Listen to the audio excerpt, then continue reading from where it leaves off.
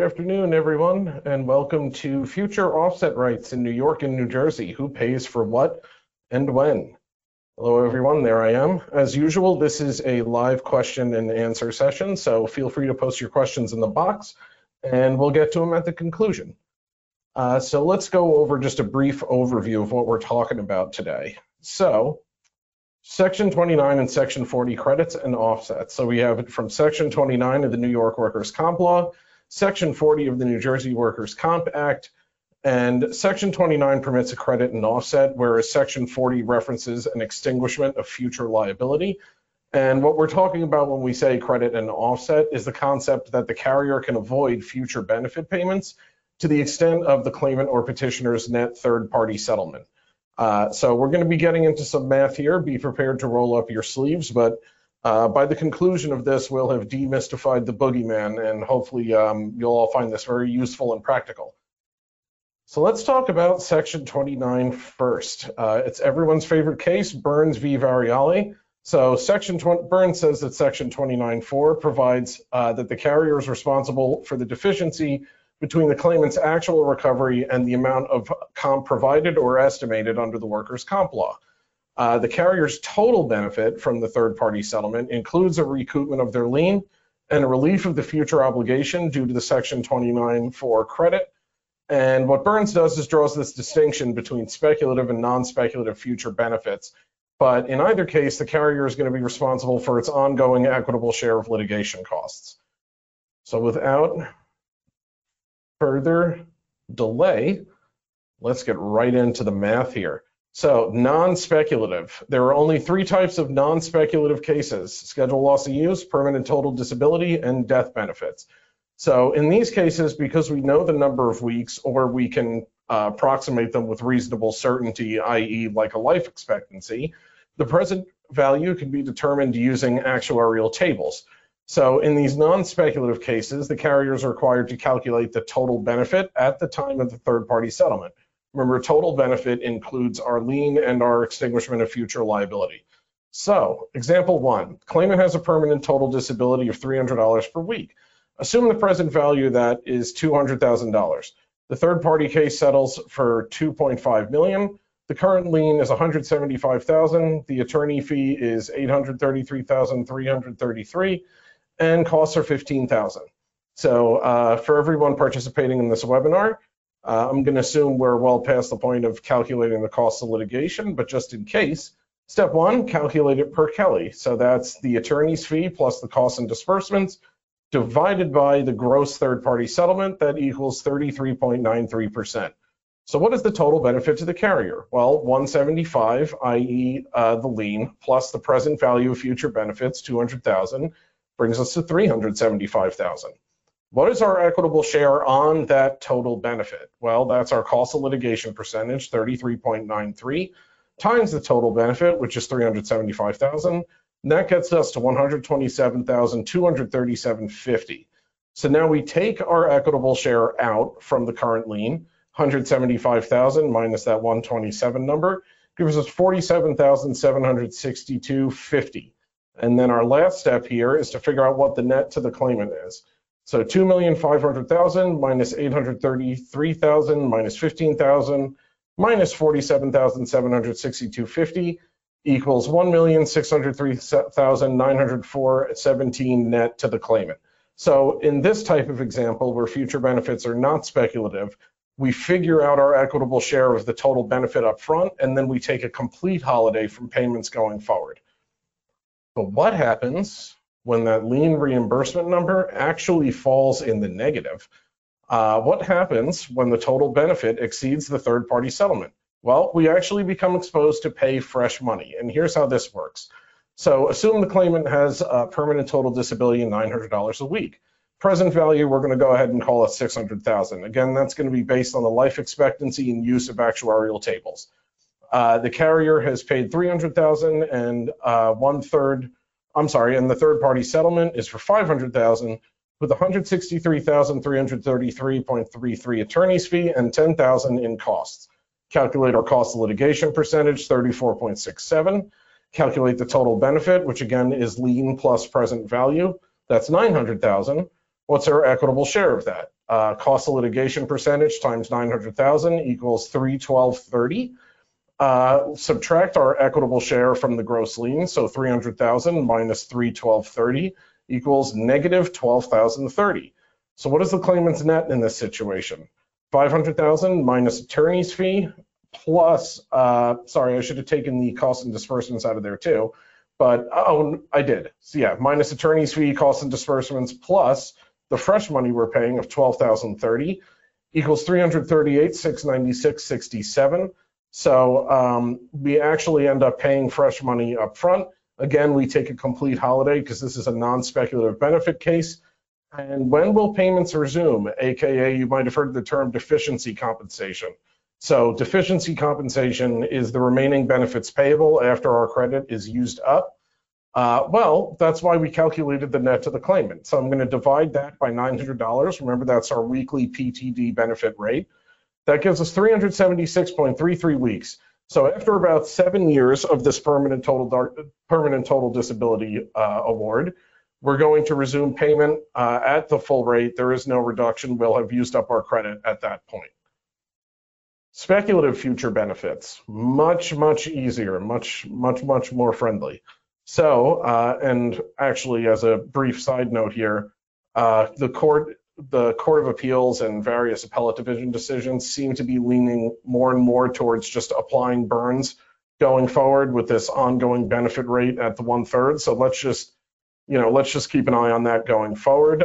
This whole speculative versus non-speculative might be on its way out. But anyway, so this is a much easier calculation, and you might have heard in some of your third-party settlement cases, both parties reserving rights per Burns or claimant reserves rights per Burns. This is what they're talking about. So assume a third-party settlement of $100,000, a Section 29 lien of $25K, an attorney fee of $33,000, and costs of $1,000. Very easy cost of litigation percentage, 34%. The reduction to our lien is $8,500. That's 34% of 25. The reimbursement is $25,000 minus 34%, which is equal to $16,500. And then we have a $49,500 net to the claimant. This is our future credit. So let's assume the claimant gets a 25% LWEC and he's getting 250 weeks at $300 per week. So under Burns, the carrier pays 34% of the LWEC payments, $102 per week, and any medical until $49,500 holiday is extinguished. And assuming there is no medical, which is typical for permanency, except for ongoing maintenance care, the holiday would expire after 165 weeks. 49,500 divided by our LWEC benefit rate of $300, and payments would resume at the full rate for the remaining 85 weeks on that original 250-week LWEC classification. So basically, any situation where it's not an SLU, death, or permanent total disability, we're going to be working with the Burns rate, which is just the cost of litigation rate under Kelly, applied on a weekly basis going forward. So here's the meat of this presentation, at least with regard to the New York component. Here are some important notes. So a failure to expressly reserve your future rights when you consent to the third-party settlement, remember under 29.5, your written consent is required. That waives the right to your future credit and offset. So be very explicit about reserving that. I just mentioned about the ongoing maintenance care for medical. So under Bissell versus Town of Amherst and this board panel decision they cite to very frequently, matter of Franciscan Health Management, I put the board citation there from 2015. The claimant is going to pay meds out of pocket and then get reimbursed going forward. So this can be a basis for a CA.1B objection. If you receive a full bill from a provider and you're applying a Section 29 credit and you reserved future rights and even specified that, this case would be subject to Bissell, well, the claimant is supposed to be paying for those out of pocket. So the way this works practically is actually the claimant is supposed to be paying out of pocket at 1/3, the claimant pays out of pocket at the fee schedule rate. Then they submit the bills and the treatment records and proof of payment to the carrier, at which point you become liable to reimburse them at the Burns rate, which should be approximately 1/3 of the fee schedule. Remember, we're still working within the fee schedule here. On to our next point. Under matter of Stenson versus New York State Department of Transportation, The parties can agree to offset rights, and Burns applies the way we just described it on the prior slide, absent an agreement. So you can agree to apply these future offset rights however you want. And what happened in Stenson was actually quite clever. The carrier accelerated its remaining Burns obligation. They figured out, how much more they would have to pay before they were entitled to a dollar for dollar offset, paid that up front, and then reserved the right to a dollar for dollar offset. And that is totally permissible. And we're going to actually address that in a second. So under Williams versus Lloyd Gunther Elevator Service, your offset rights can begin as of the date of issuance of a consent to avoid the lien changing in a global settlement. So what I mean by that is, say you have a third-party settlement and you're negotiating a Section 32 in exchange for a lien waiver. Well, if you continue to pay under a directive to continue payments, the CCP, in the interim between that agreement and the Section 32 approval hearing, your lien's going to increase. In other words, the thing you're waiving to fund that Section 32, the consideration has now changed. You're now waiving more than what you had agreed to waive at the outset. To avoid having that happen, you can specify that you're going to use your credit rights as of the date of issuance of your consent agreement. And what's kind of neat about this is it's the one situation outside of Section 32 where the claimant can actually kind of waive benefits, and even though you have to expressly state that that's not what you're doing here. But you can suspend benefits, and yes, you can suspend benefits even though there is a CCP if the claimant and their attorney agree to it. You just have to make sure to file that TROI indicating suspension of benefits. That goes for any time you suspend. So while the gross benefit should be deducted, many attorneys and judges are unaware of this. So you might have seen on those prior slides where I said, how do we figure out when our credit ends? I was dividing it by the full amount of the weekly permanent total disability rate instead of dividing it by 600 because, we're paying 2/3 and, or I'm sorry, instead of, the credit we're taking is actually for 2/3 and we're only paying 1/3 of it. Instead of dividing it by 600, I'm dividing it by 900, which is the full benefit rate. And the reason for that is, and we mentioned this in the Section 40 webinar last month, if you actually don't deduct that amount, the full amount, including the 1/3 from your credit, you're actually not paying for any portion of the claimant's litigation expenses on future benefits. If you think about it practically, you're going to continue to take a credit for amounts that realistically should have been deducted for the credit. And that's why we end up deducting the gross amount on a weekly basis. Now, while that's how it's supposed to work legally, and if you get pushback from claimant's counsel, that's how it's supposed to work.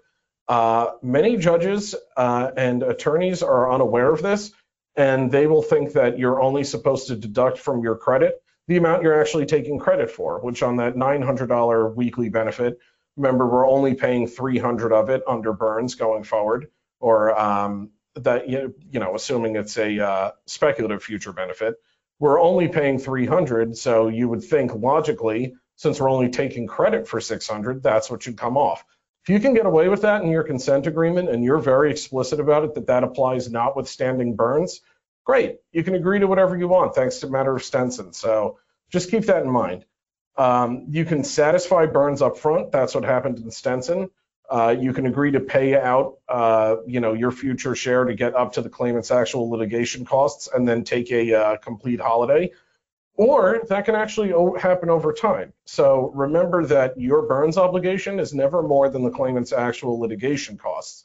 So whatever their attorney's fee and costs and disbursements are in the third-party settlement, if the reduction to your lien plus your ongoing Burns payments equals that amount or exceeds it, you're taking a dollar for dollar credit going forward. If you think about it logically, it doesn't ever make sense that you should pay for more than the claimant's actual litigation costs as part of your equitable share.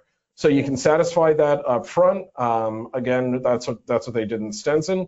You can do that over time with ongoing Burns payments, or the claimant can waive Burns, even if you don't have that initial payment up front to satisfy your Burns obligation. So there are a couple of ways to take a dollar for dollar offset even though Burns applies. And finally, beware matter of Terra Nova. There is an actual pay-as-you-go process and expectation. So if you're carrying a third-party settlement forward and then there's an SLU, yeah, you're going to have to do that non-speculative benefit calculation using the third-party settlement as it exists at the time of the SLU. I will float this out there for anyone that needs to know more about how this works. It's all in our lovely New York Risk Transfer Handbook. Feel free to send me an email or give me a call after the presentation, and I will be happy to send you a copy. So this is all laid out explicitly.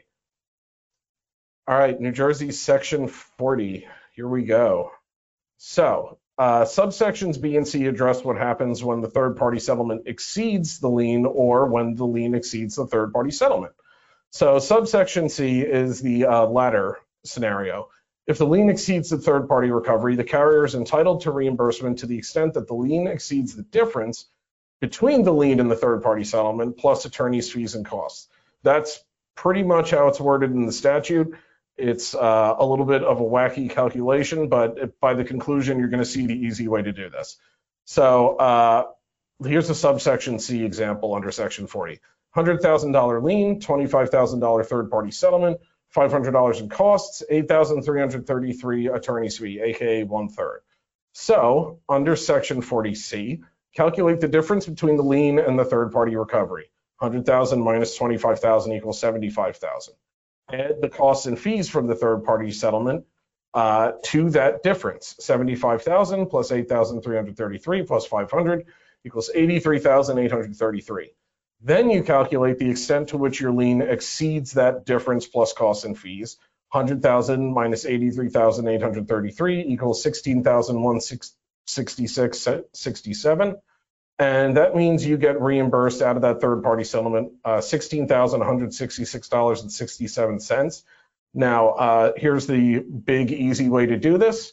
That is exactly the same calculation as if you had just asserted a lien on the entire third-party settlement after costs and fees.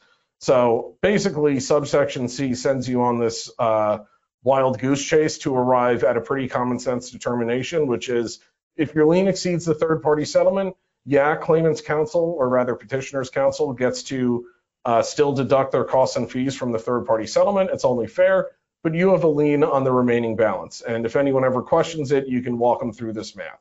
But you're entitled to every red cent of the third-party settlement if your lien exceeds the third-party settlement, less petitioner's counsel's costs and fees. All right, Section 40B, release from liability for future benefits. Don't worry, we're going to demystify this one too. So this applies when the third-party settlement exceeds the lien. Under Section 40, the lien consists of medical, temporary disability, and permanent disability.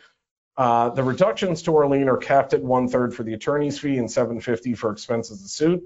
That $750 number is becoming increasingly irrelevant, and I anticipate the legislature changing it sooner than later. Most attorneys, especially in large product liability cases, your expenses are going to be in the tens of thousands. So I don't think $750 is long for this world, but let's accept the windfall while we have it. So here's an example. Total lien at the time of the third-party settlement is $300,000. The third-party settlement is $100,000. The attorney's fee is $33,333, exactly 1/3, and costs and disbursements are $5,000. So let's calculate our reimbursement. $30,000 less 1/3, which is $10,000, less $750, $19,250. Calculate the petitioner's net. $100,000 minus the attorney's fee, minus costs, minus the lien reimbursement, $42,416.67. So because the third-party settlement exceeds the lien, we get reimbursed $19,250, and we get released from the liability for future workers' compensation to the extent of the petitioner's net, which is $42,416.67. Well, how does the release from future liability work? And now we start to get into the weeds just a bit.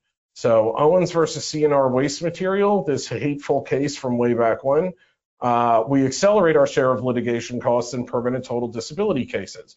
In other words, you figure out what 1/3 of the future award is, and you pay it up front, and then you take a complete holiday. We have this Andrzejczyk versus Elmora Bake Shop. This is an appellate division decision. Even when the future share is accelerated, as in Owens, the petitioner's reopener rights are calculated from the date the permanent partial disability payments would have ended. So you count 2 years from the last week that would have been payable under the award. Fiore versus Trident Construction Co. There is no federal Social Security disability offset on that accelerated Owens payment, that 1/3 you pay up front, because you are released from liability after paying your pro rata share up front. And this is not a commutation of compensation, nor is it a payment of compensation. It is a contribution to litigation costs. So these cases have given rise to an argument by petitioner attorneys that acceleration of the carrier's future share of litigation costs, i.e. 1/3 of the balance of the future award, is required in all permanency awards. There's some dispute occasionally as to whether Owens applies just to PTD cases or PPD cases as well. But here's the good news. That doesn't really matter because you can agree to whatever you want. So here's how we are going to make this very, very easy. 3 simple words when dealing with a Section 40 credit. Work in weeks. So here's what I mean by that. If the petitioner has an ongoing PPD benefit payment, so the comp claim resolved first, try to agree in writing when the third-party action settles to ongoing payments at a 1/3 rate. This is more favorable to you because you never know when you might not be paying those benefits going forward. Maybe the petitioner passes away. So if you can get your adversary to agree to this, fantastic. That's what we're going to be doing. If both claims resolve simultaneously and the adversary will not agree to a 1/3 rate going forward, can you satisfy your Owens obligation with a partial lien waiver? Yes, this is something you can do. If you have something of a global settlement, you can waive a portion of your lien to satisfy that 1/3 of future benefits, and then take a complete holiday going forward. Your worst case scenario is you're going to pay 1/3 of the award up front in fresh money, but you should still document the extinguishment and reopener date in the order.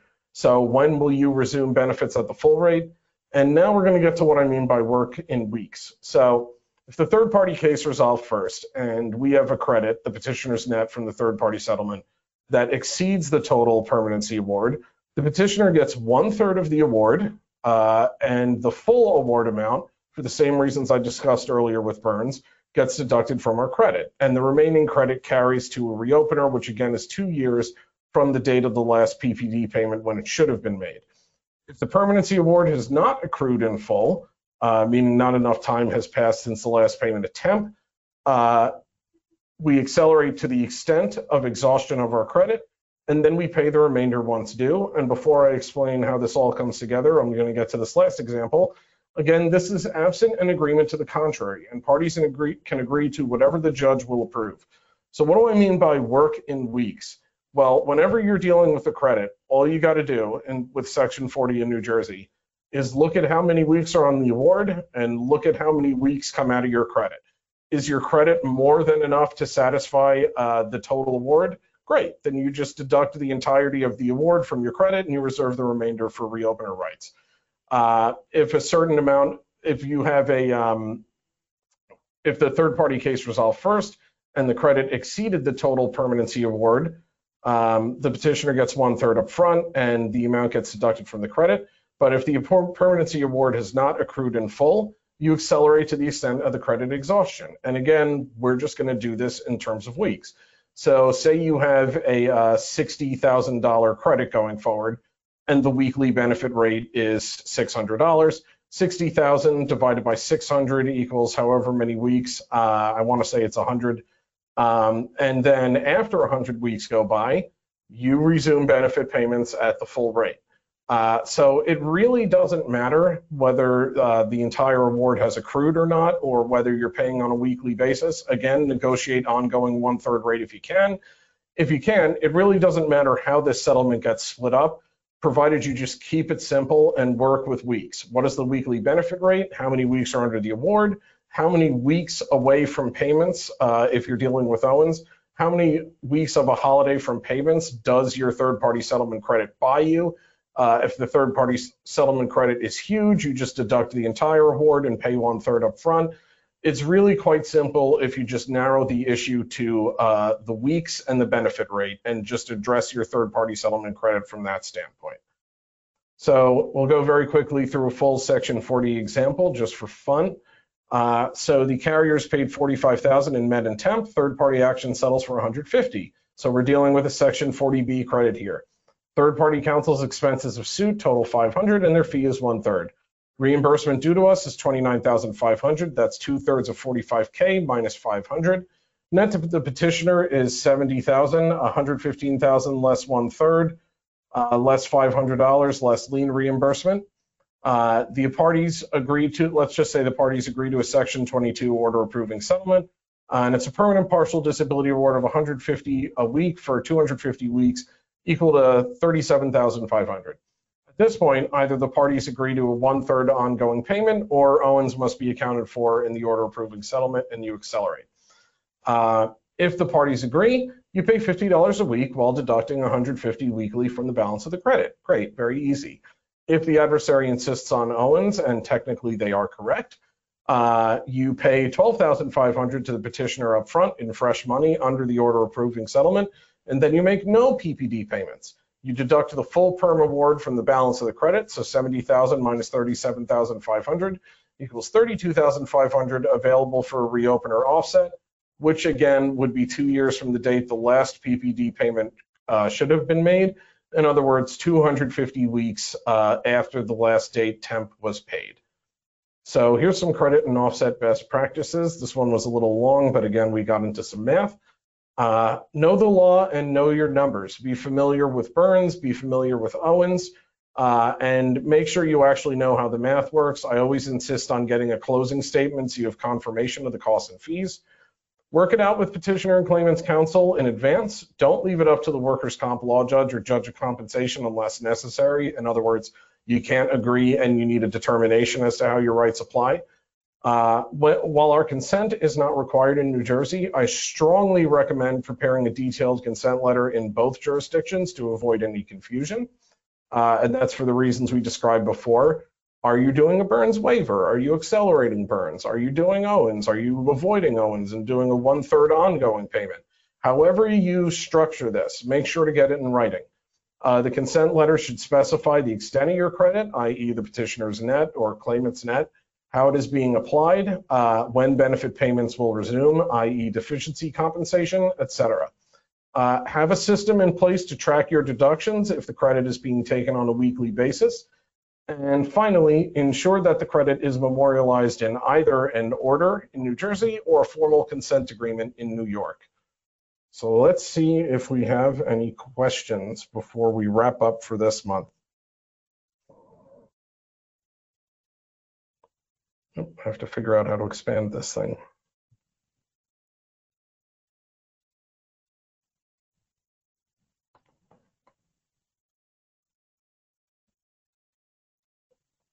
Bear with me one moment.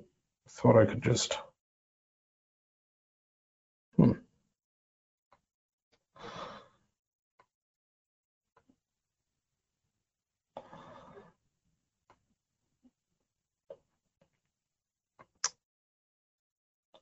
For some reason, it is just docking it whenever I go to expand it to see what the questions are. So if you have any questions, I apologize that I am not able to view them at this point.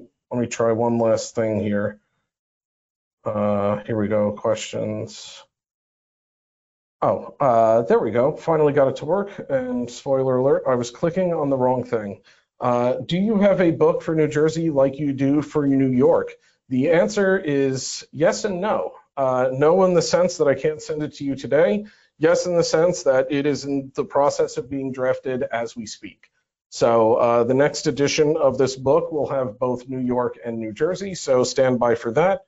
And feel free to reach out once it's published and I can send you a copy. For now, all we have is New York, and I can offer you my time if you ever have any questions. Just give me a call or send me an email.